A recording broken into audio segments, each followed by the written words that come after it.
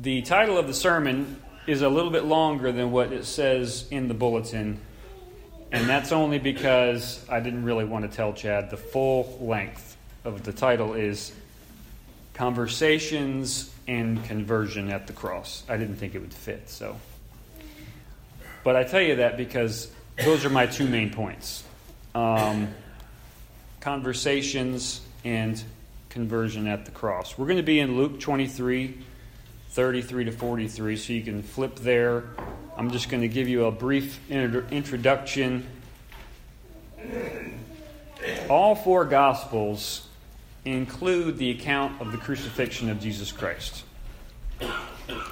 We know that Jesus was crucified between two other individuals, two robbers, two criminals. Matthew and Mark's Gospel tells us that there were two robbers crucified with Jesus, one on the right, one on the left. John's Gospel simply mentions the two other men beside Jesus. But this morning we're going to look at Luke's account of the crucifixion and these two criminals as Luke refers to them. The fact that Jesus was crucified between these two robbers, two criminals, was a fulfillment of prophecy. Isaiah 53 provides several prophetic statements that we see fulfilled in the life of Christ. But specifically in verse 12 it says, "Because he poured out himself to death and was numbered with the transgressors, yet he himself bore the sin of many and interceded for the transgressors."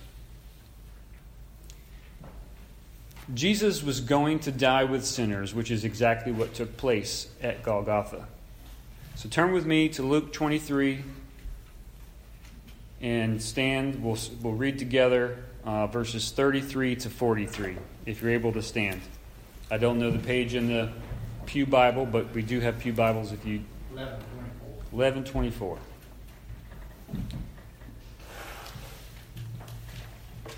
Starting in verse 33. "When they came to the place called the Skull, there they crucified him and the criminals, one on the right and the other on the left. But Jesus was saying, 'Father, forgive them, for they do not know what they are doing.' And they cast lots, dividing up his garments among themselves. And the people stood by, looking on. And even the rulers were sneering at him, saying, 'He saved others. Let him save himself, if this is the Christ of God, his chosen one.' The soldiers also mocked him, coming up to him, offering him sour wine, and saying, 'If you are the king of the Jews, save yourself.' Now there was also an inscription above him, 'This is the King of the Jews.'" One of the criminals who were hanged there was hurling abuse at him, saying, "Are you not the Christ? Save yourself and us." But the other answered, and rebuking him said, "Do you not even fear God, since you are under the same sentence of condemnation? And we indeed are suffering justly, for we are receiving what we deserve for our deeds. But this man has done nothing wrong." And he was saying, "Jesus, remember me when you come in your kingdom." And he said to him, "Truly I say to you, today you shall be with me in paradise." You may be seated. So here in Luke, we see a more detailed account of Jesus, specifically with these two criminals that were crucified beside him. So as I mentioned, the first main point of the sermon is conversations at the cross. So if you're taking notes, it's point number 1. And there are 4 subpoints. So give yourself some room on your page. Verses 33 to 38, conversations at the cross. We're going to look at 4 statements that we see here in these next 6 verses. The first statement is from Jesus spoken to God the Father. I title it A Plea for Forgiveness. A plea for forgiveness. That's verse 34, which says, "But Jesus was saying, 'Father, forgive them, for they do not know what they are doing.'" Jesus asks God the Father to forgive those soldiers who just nailed him to the cross. Jesus asks God the Father to forgive those who are watching him die and mock him instead of mourn for him. How do we respond to negative treatment from the lost people in our lives? Do we ask God to forgive them because they don't know what they are doing? How do we view the lost people around us? Do we see them as people who are slaves to their sin? Until God saves them and gives them a new heart, we shouldn't be surprised that their life pattern is bent towards sin. That is the condition of the lost, and they need us to pray for them like Jesus did here. Ask God to save the lost people in your life. Number 2, the second statement. I titled it The Sneering Sarcasm. The sneering sarcasm. And the people stood by, looking on, and even the rulers were sneering at him, saying, "He saved others, let him save himself, if this is the Christ of God, his chosen one." This word sneering caught my attention. I looked it up. It's not that I've never heard the word, but I just wanted a better understanding of its definition. The definition of sneer literally means to contort one's face and speak with scorn and contempt. Another definition said to curl one's lip. These words were not just spoken in a sarcastic tone, but with an absolute disgust when they looked at Jesus hanging on the cross. How pathetic he seemed to them. How they hated him. Contrast these words with Jesus' words we just read. No comparison. The third statement, titled is The Mocking Soldiers. We see from the soldiers as they mock him in verses 36 and 37. The soldiers also mocked him, coming up to him, offering him sour wine, and saying, "If you are the king of the Jews, save yourself." The soldiers didn't just mock Jesus verbally. They tried to give him the sour wine. They gambled over his garments. They were completely cruel to our Savior as he was nailed to that cross. No respect for a dying man. But again, what did Jesus say? "Father, forgive them." What a contrast. The fourth statement came from a sign. No one said it. It was inscripted on a sign that was above Jesus on the cross. And it said, "This is the King of the Jews." Now, to better understand this, we need to flip over to John 19. John 19, we're going to look at 19 to 22 briefly.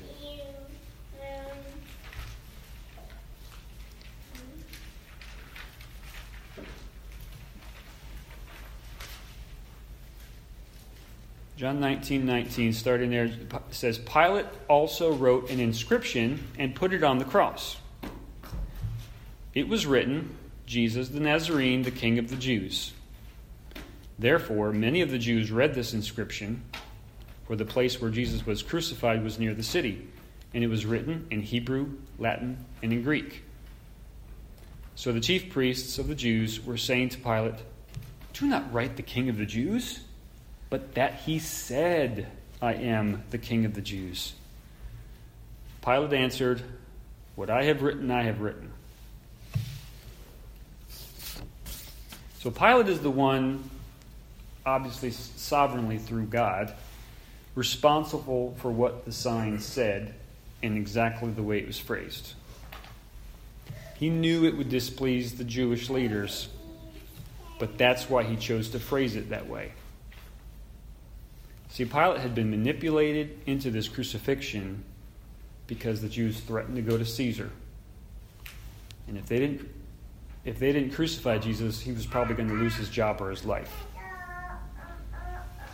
So I think Pilate was frustrated, and he just wanted to get one more dig in on the Jews. And so he wrote the sign in such a way that he knew they would be displeased with it. However Pilate meant it, the irony is that we know the rest of the story, and we know that Jesus was and is, in fact, the King of the Jews. He was their Messiah, but they were too blind to see it. Point number 2, conversion at the cross. Verses 39 to 43. So conversion at the cross. There are also 4 subpoints here if you're taking notes. At some point during the crucifixion, one of these criminals experienced a radical heart change that we see in verses 39 to 43. So let's start in verse 39 with the first criminal, because he's the one who begins the conversation. One of the criminals who were hanged there was hurling abuse at him, saying, "Are you not the Christ? Save yourself and us." Hurling abuse is another way to say blaspheming. Did he truly believe that Jesus was the Christ and wanted everyone to see that Jesus was in fact the Messiah by coming down off the cross? Or was he just looking for an escape from certain death on the cross? The fact that Scripture tells us that he was hurling abuse and blaspheming gives us a little insight into his heart condition. But let's contrast this first criminal's statement with the second criminal by looking at 4 important truths that we learn about this second criminal's faith. Starting in verse 40.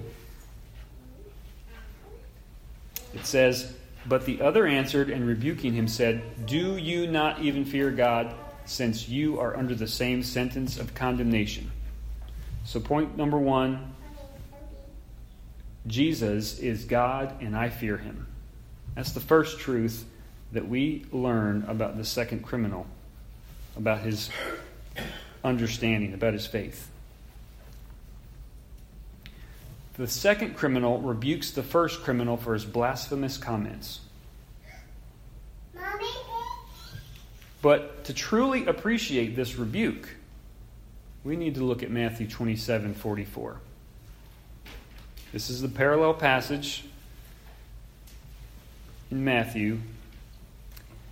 Matthew 27:44 says, "The robbers, plural, who had been crucified with him were also insulting him with the same words." It says robbers, plural.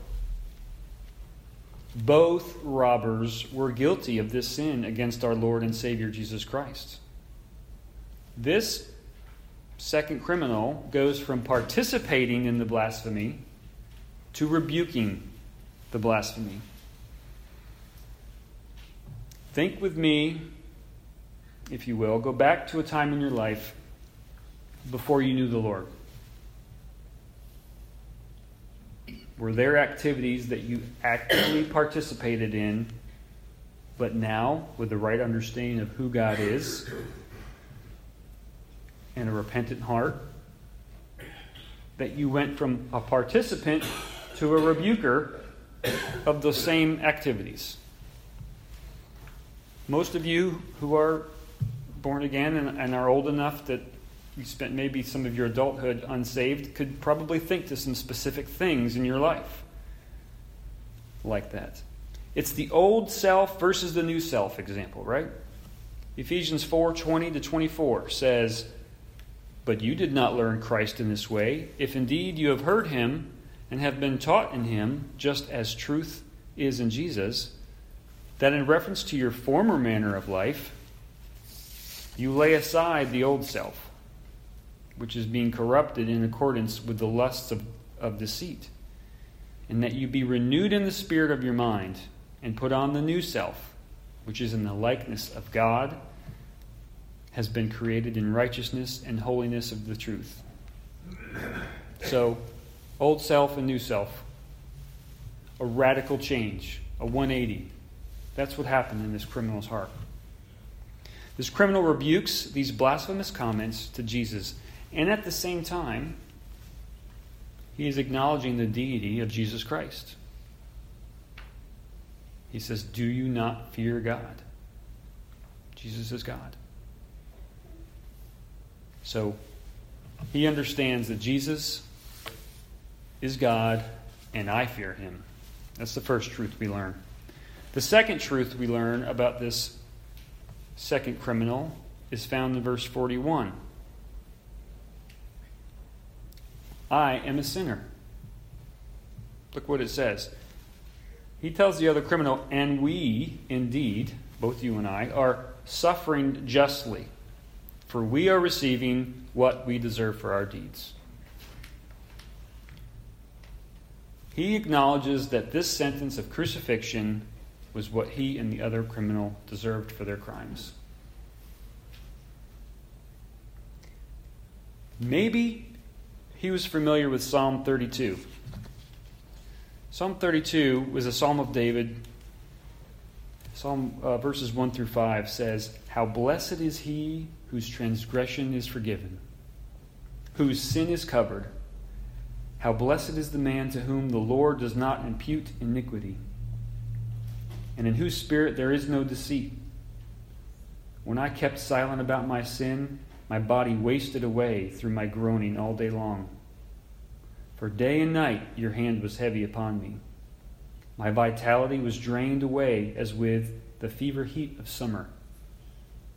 I acknowledged my sin to you, and my iniquity I did not hide. I said, I will confess my transgressions to the Lord, and you forgave the guilt of my sin." Maybe he recalled that psalm that he heard as a child. We don't know. But he acknowledges his sin to Jesus and this other criminal. The third thing that we see is that he believes Jesus was sinless. The rest of verse 41, he goes on to say, "But this man, Jesus, has done nothing wrong." This fact is important because Jesus could not be the Son of God if he was a sinner. And that's what Jesus claimed. This is also important because the shed blood of Jesus could not redeem anyone unless he was the sinless Lamb of God, the perfect sacrifice. 1 Peter 18 and 19 tells us, "Knowing that you were not redeemed with perishable things like silver or gold from your futile way of life, inherited from your forefathers, but with precious blood as of a lamb unblemished and spotless, the blood of Christ." So he recognized that Jesus was sinless.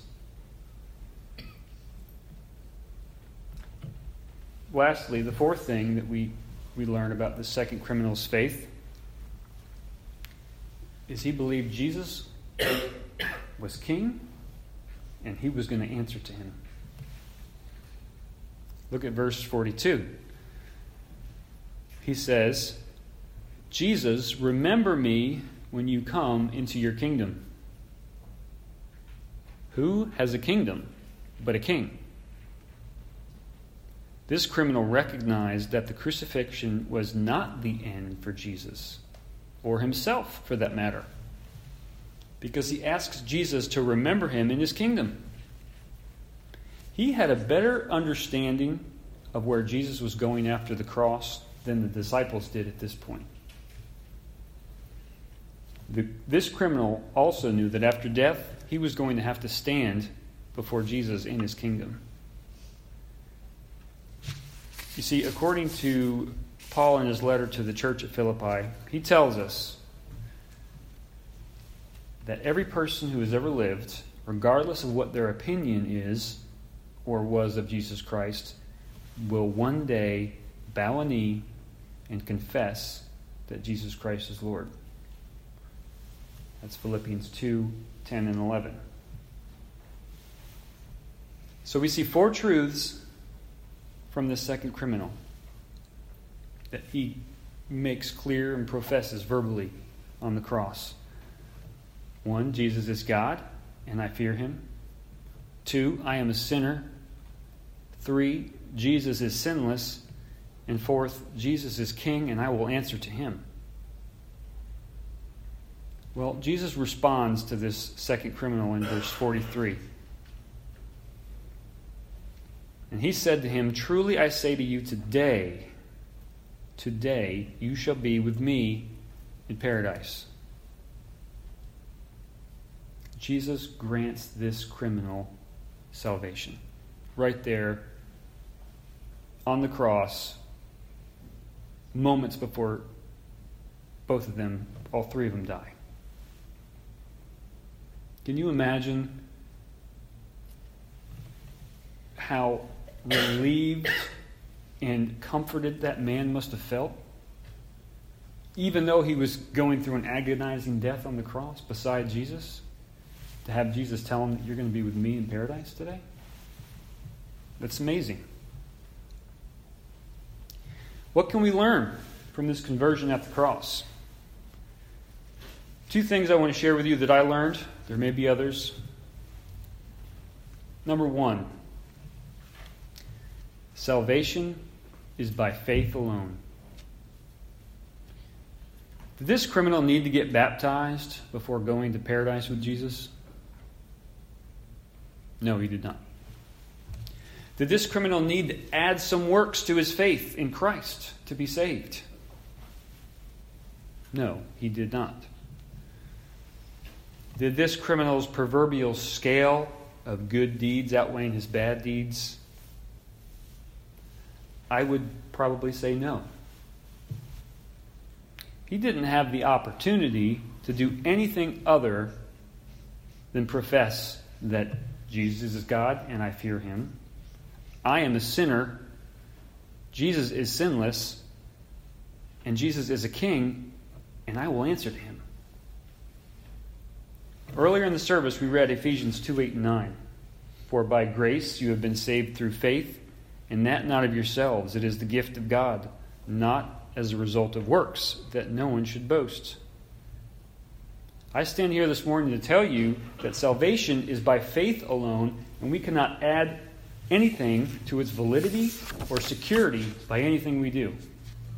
And any attempt to tack things onto our salvation diminishes the work that Jesus did on the cross.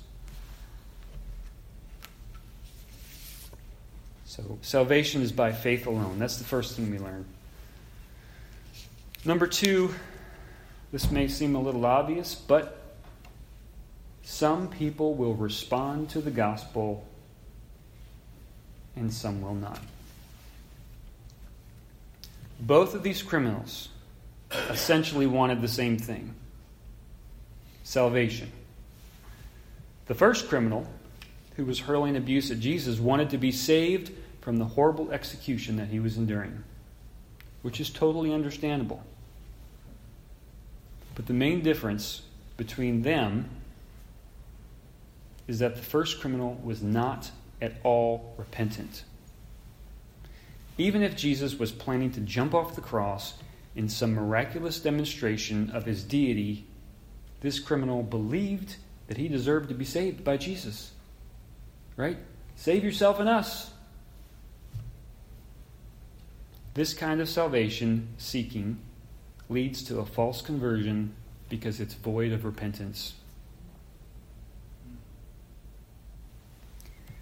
Some people respond to the gospel, and some people reject the gospel.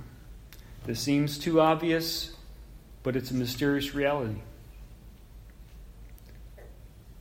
These two criminals are a perfect example. They both witnessed the sacrificial death of the Son of God on the cross, the same distance apart.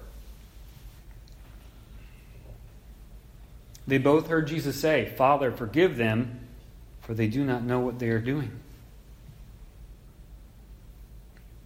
Sadly, some people will reject the good news of the gospel. But praise the Lord that some will respond to the call and repent of their sins and turn to Jesus Christ. That's the good news.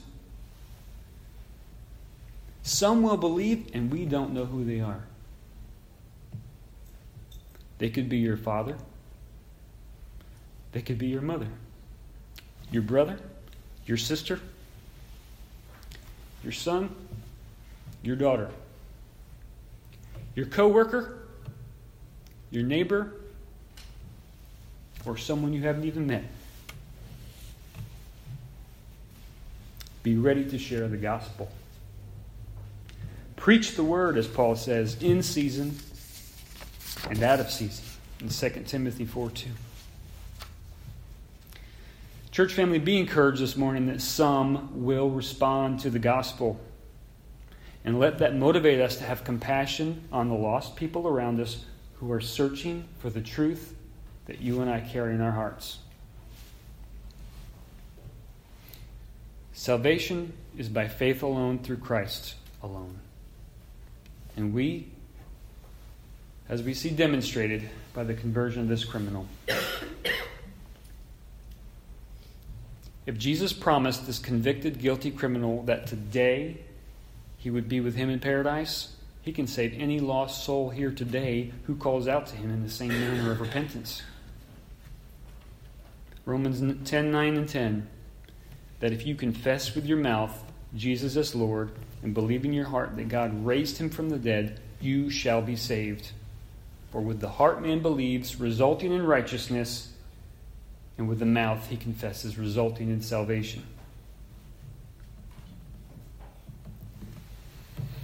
Let's pray.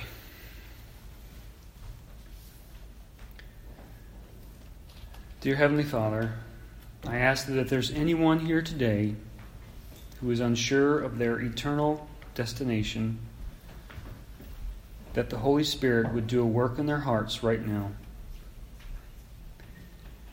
Help them to see your Son just as this criminal on the cross did. Help them to recognize themselves as sinners who need a Savior. Thank you for sending your only begotten Son to die on the cross for our sins. Please give us opportunities and the courage to share the gospel to the lost. We ask this in your name. Amen.